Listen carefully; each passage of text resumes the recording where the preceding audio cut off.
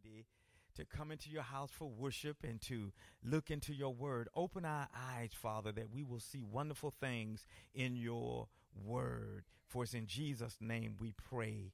Amen. I invite you to look with me once again at just 3 verses from the passage Pastor Harris read from Acts chapter 9, beginning with verse 20. Immediately he preached the Christ in the synagogues, that he is the Son of God. Then all who heard were amazed and said, "Is this not he who destroyed those who called on this name in Jerusalem and has come here for that purpose, so that he might bring them bound to the chief priests?"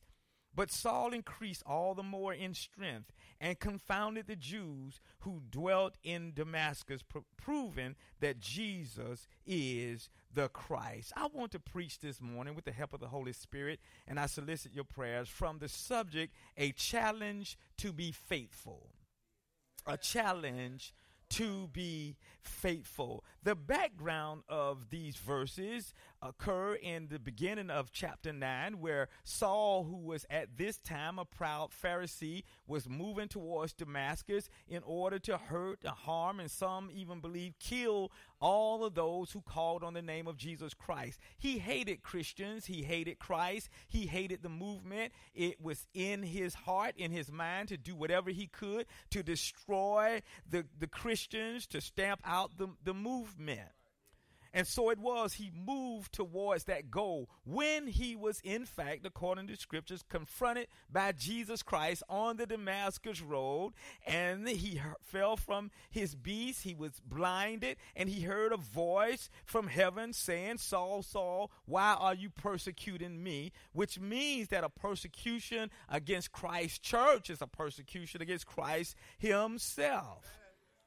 So Saul came to his senses, decided to make Jesus his choice, to follow Jesus Christ, and he moved forth with that. And after spending, some scholars and biblical students believe, at least 3 years in the desert of Arabia, he came out convicted and convinced and challenged to be faithful to his Lord and Savior, Jesus Christ. And so it is, from the background of that text and the scripture text today, I want to share with you some instances and some challenges to us of Saul's faithfulness. First, we find in the text, Saul was faithful to his call. Saul was faithful to his call, to his conscience that came forth from his call. Saul's calling from God was to preach the gospel, and that's what he did. Verse 20 states that he immediately preached the Christ in the synagogues, and that he is the Son of God. Let me paint the picture for you. Saul was a well-respected, connected Pharisee. When he showed up in the synagogue in Damascus, the Jewish leaders expected him to function in his previous role as Saul, the prosecutor or the persecutor of the church. When he stepped in the temple, that's what they expected him to be in his previous role as a persecutor of the church. They expected him to preach on how important it was for the Pharisees and the Sadducees and the scribes and every rational, respectable, and reliable Jewish citizen to help crush this resistant movement known as the Way. They expected him to come forth with propaganda, with preaching, with statements, with a fierce declaration of how this group must be stopped. But they received the shock of their lives when out of Saul's mouth came the proclamation that this Jesus whom they had recently crucified was indeed the Son of God, was indeed the Messiah, which was indeed the long-awaited Savior of the world. that this Jesus was convicted, sentenced to death on the cross, where he shed his blood to pay the sin debt, not only for Jews, but for all humanity, that he was buried, but early on the third day, Sunday morning, he got up from the grave with all power in his hands. Imagine how shocked Saul's hearers were when they heard him unapologetically preach the gospel of Jesus Christ. And verse 21 captures a candid snapshot of the amazement of Saul's hearers by stating, then all who heard were amazed. That means that they were shocked, they were flabbergasted, and said, is this not he who destroyed those who called on this name in Jerusalem, and come here for that purpose, so that he might bring them to the chief priest? They were utterly blown away by the reality of Saul preaching Jesus the Christ. Notice Saul's faithfulness to his calling. Not only did he preach Christ in the synagogue, he kept on preaching Christ wherever he went in Damascus. Paul did not limit his preaching to the synagogue. Wherever he went, he began to preach and tell people about Jesus Christ, as he proclaimed the good news of the gospel to anyone who would give him an audience, give him a hearing. Verse 22 tells he increased all the more. And as he preached, he got stronger. And as he got stronger, the verse 22 says he confounded the Jews who dwelt in Damascus, proving that Jesus is the Christ. Now, at this junction, the situation is about to go to another level, because Saul confounded the religious power structure, which literally means that he presented such an ironclad case proving Jesus as the Christ, the Son of God, the Messiah, the Savior of the world, until those who opposed him had nothing to say for themselves or against the truth. What that means is that many of them came to a relationship with Jesus Christ based upon Saul's preaching, but there were those who hated him all the more. Footnote: one of the best defenses against the enemies of Jesus Christ, and one of the best defenses against the enemies of the church, is to know his word for ourselves. You see, it's all right to reference grandmother's faith. I reference my grandmother's faith and how she led me to the Lord. It's all right to reference our grandfather's faith. It's okay to talk about what mom and dad said about Jesus and how committed they were to the church and all of the positions they had in the church. It's legitimate to quote your pastor, the deacons, the pastoral staff, your Sunday school teachers, and other well-versed saints in the church. But your best defense against false teachers, as well as those who refuse and refute the gospel of Jesus, is to know Jesus for yourself and know what the book says about him for yourself. I love the Bereans because even as Paul preached, they followed along to ensure that what Paul was saying to them was the truth. Their position was not that we don't trust you, Paul, not that we don't believe that you are a powerful preacher, a man of God, but it's better for us if we see it in the Word for ourselves. There's something about reading the Word, studying the Word, and knowing the Word for yourself. That's why Sunday school and Sunday morning worship, times like this, and I commend you for getting up out of a nice warm bed and making your way to the house of the Lord so that you can hear the word of God and see the word of God for yourself. That's the reason why midweek Bible study ought to be packed along with Sunday worship service, packed with people coming, flocking to learn more and more about Jesus. That's every born-again believer in Jesus Christ ought to be spending time in the Word of God every single day. There's nothing wrong with reading the newspaper and keeping up with current events, and nothing wrong with studying and reading other healthy, mind-stimulating literature, but nothing replaces reading and studying the Word of God every single day, even if it's just one verse that you're reading and meditating and praying over and asking God to speak to your life through this verse. Because times will come when, like Paul, you and I will need to speak a word on behalf of Jesus.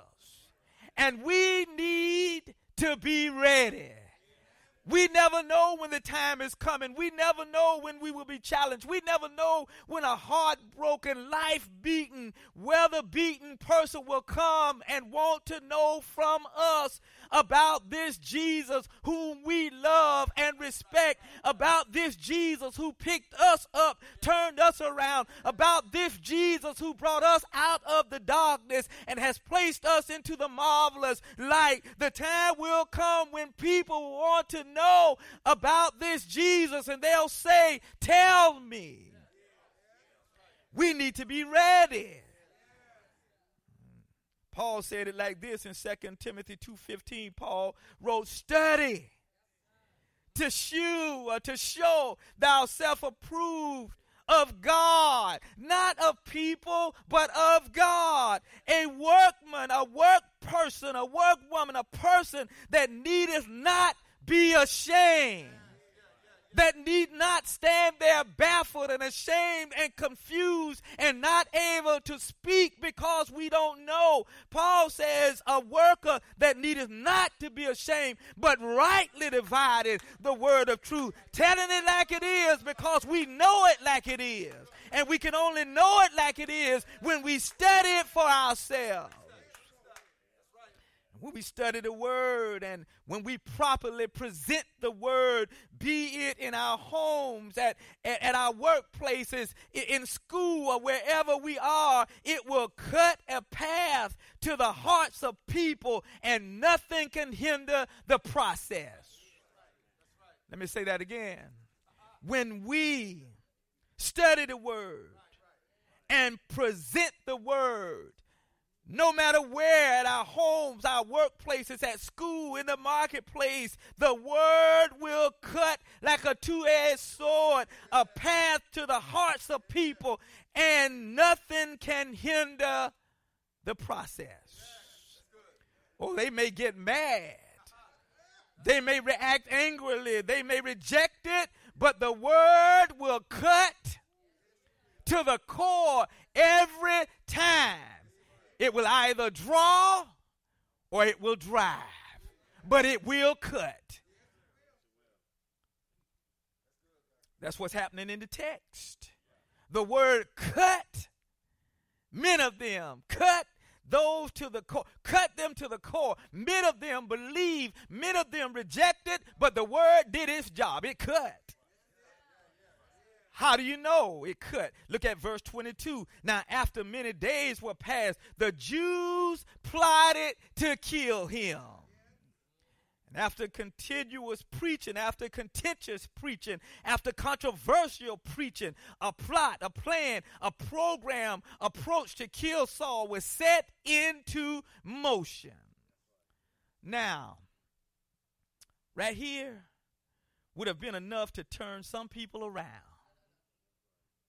Right here would have been where some people would have said, wait, hold up, pull out the white flag, stop the train, back this baby up, let me off. Right here is where those who were in it for the fortune, those who were in it to make money, those who were in it for financial gain, those who were in it for lucrative and leisure lifestyles, or for fame, to see their names in lights, or a following, a need to be looked up to, revered, or admired. This is where they would have jumped ship, swam to the shore, and took an easier road. But not Saul. He remained faithful to his call. He was radical. He was reliable. He was remarkably sold out to Jesus. Saul's fearless, tireless, and relentless faithfulness reminds me of the words of the hymn writer who penned these words, "My faith looks up to thee, thou Lamb of Calvary, Savior divine. Now hear me while I pray. Take all my guilt away. Oh, let me from this day be wholly thine. May thy rich grace impart strength to my fainting heart, my zeal inspire, as thou hast died for me. Oh, may my love for thee pure, warm, and changeless be a living fire." That's faith. That's commitment to be faithful. Commitment to faithfulness and to God and to our Lord and Savior Jesus Christ, who, by the way, promised never to leave us alone. He's always with us. He's always making a way for those who are faithful to him. Unlike some people you can be faithful to, and when the chips are down, when the tides are high, when trouble comes, many times they'll walk away, but not Jesus. He will always reward your faithfulness by being faithful to you. Notice verse 25. Then the disciples took him by night and let him down through the wall in a basket. God fixed it so that Saul didn't have to leave town through a city gate, but made his escape through a hole in the wall. Won't God fix it for you? Won't he make a way of escape for you? Won't he do it? The lesson here is when you and I are faithful to our calling, God will make a way. God will provide. God will see us through, but we must remain faithful. No matter how dark, remain faithful to your calling. Second, Saul was faithful to the fellowship. First, he was faithful to his calling, then he was faithful to the fellowship. Verse 26 reveals, and when Saul had come to Jerusalem, he tried to join the disciples. But they were all afraid of him and did not believe that he was a disciple. When he got there, he tried to join Peter, James, and John and the rest of the disciples. But they were still afraid of him because locked in their mind was the old Saul, who was a persecutor of the church. Now Saul is the man in the middle. Imagine this. His old friends and his old associates, Pastor Harris, the Pharisees, the Sadducees, the scribes, the rabbis, and the priests now hate him. Do you see that, Pastor Stephen? They now hate him. Do you see it, Pastor Joel? They now hate him. His old friends now hate him, and they have turned their backs on him. He no longer is respected among the elite class of society. He's no longer welcome in the synagogues for worship. He's a fugitive. He's a suspect, an outcast from the political, the social, and the economic class, which once embraced his theology, his ideology, and his philosophy. Imagine, if you will, he's lonely for a human handshake. He craves for a pat on the back. Oh, what he would not do for an encouraging word. And so, as it was, he knocks on the door of the fellowship of believers only to find rejection, and that they too were afraid of him and suspicious of him and wanted nothing to do with him. Talk about a recipe for depression, discouragement, and disillusionment. This is it.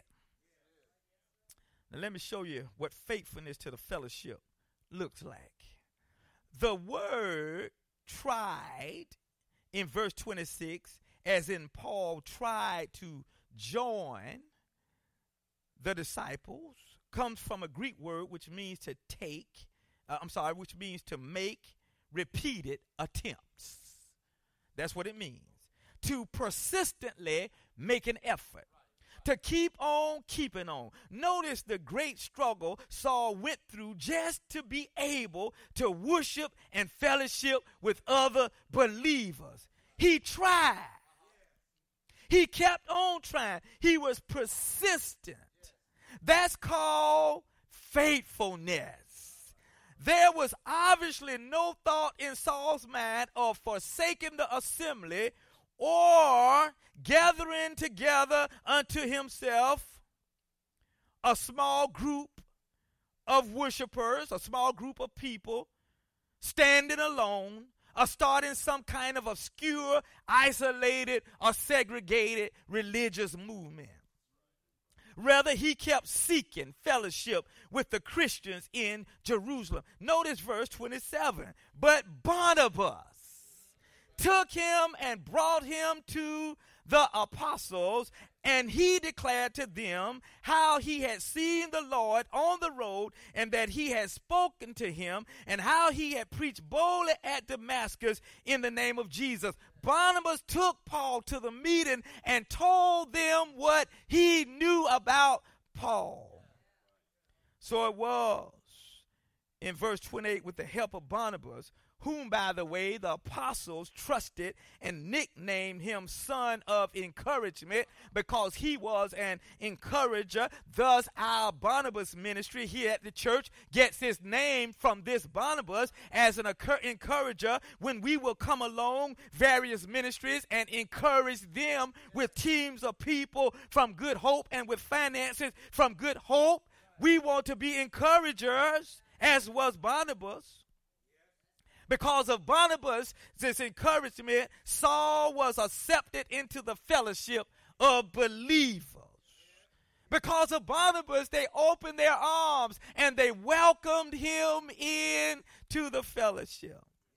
Saul was accepted into the fellowship of believers. Saul reminds us that being part of a genuine fellowship of believers in Jesus Christ is worth the effort.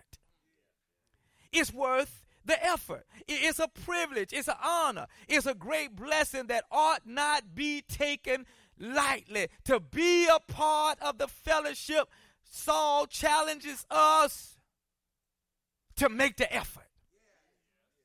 It ought not be taken lightly.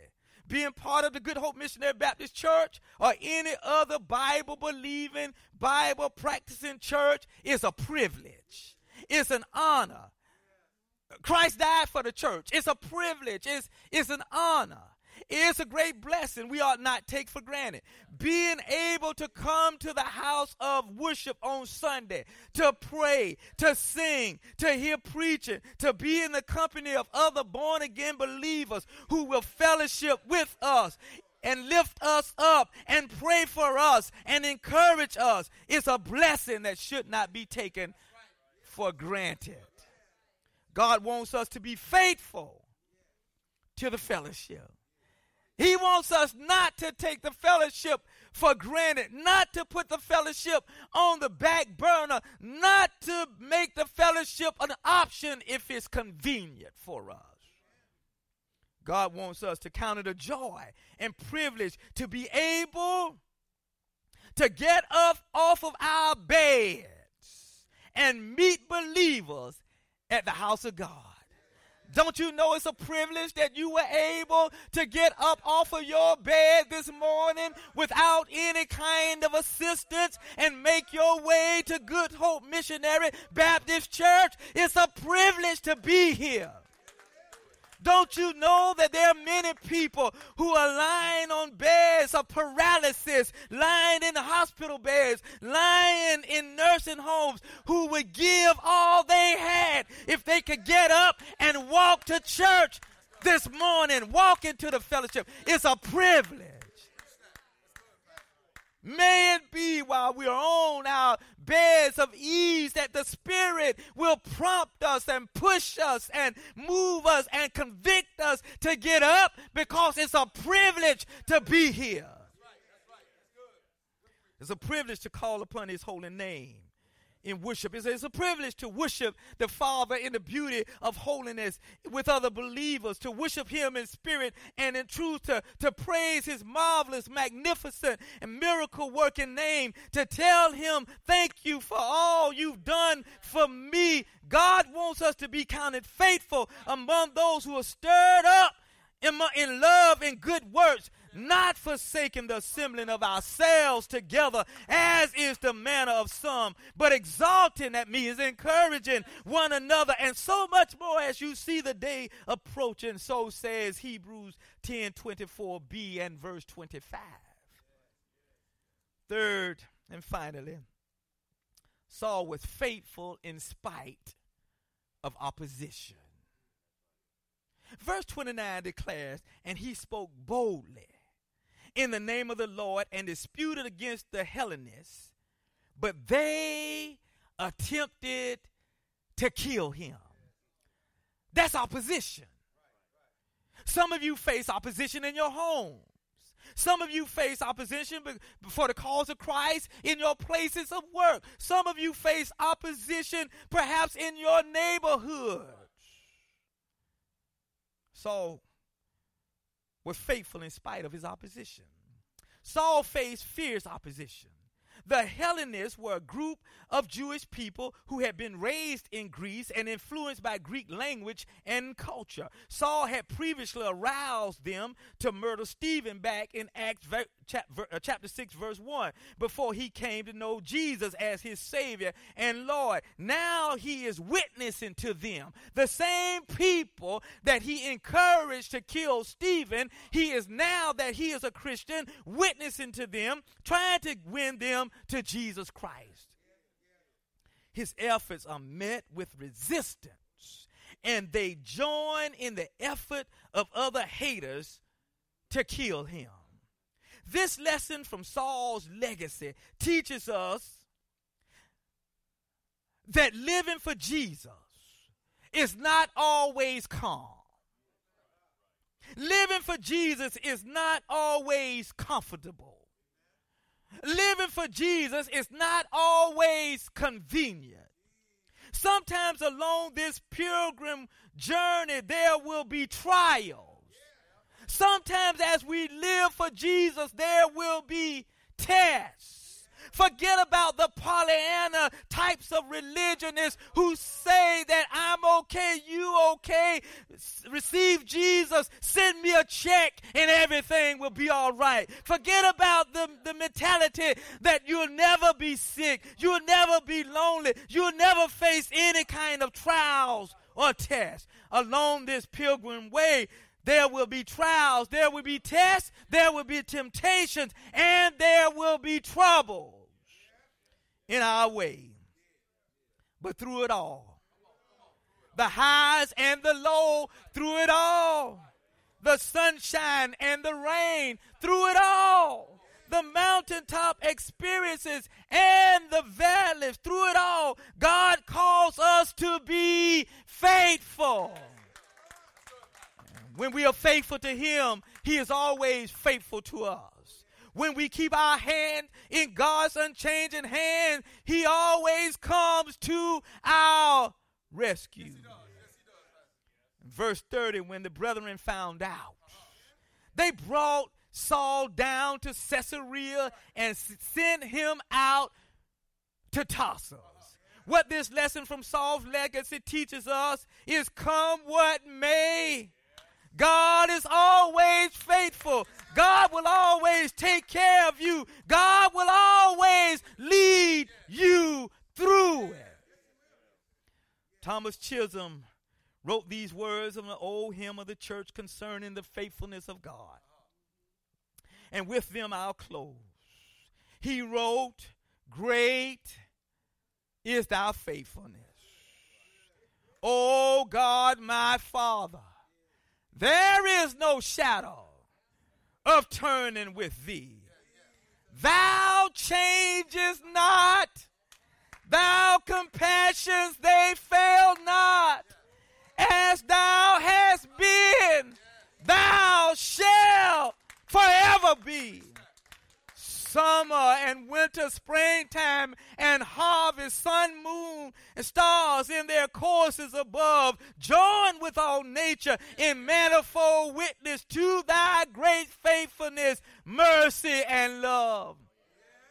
Pardon for sins and a peace that endureth, thine own dear presence to cheer and to guide. Strength, Pastor Harris, as you travel for today and bright hope for tomorrow. Blessings of mine, Pastor Joe, with 10,000 beside. Great is thy faithfulness, Pastor Stevens. Great is thy faithfulness, morning by morning. New mercies I see. All I have needed, God's hand has provided. Great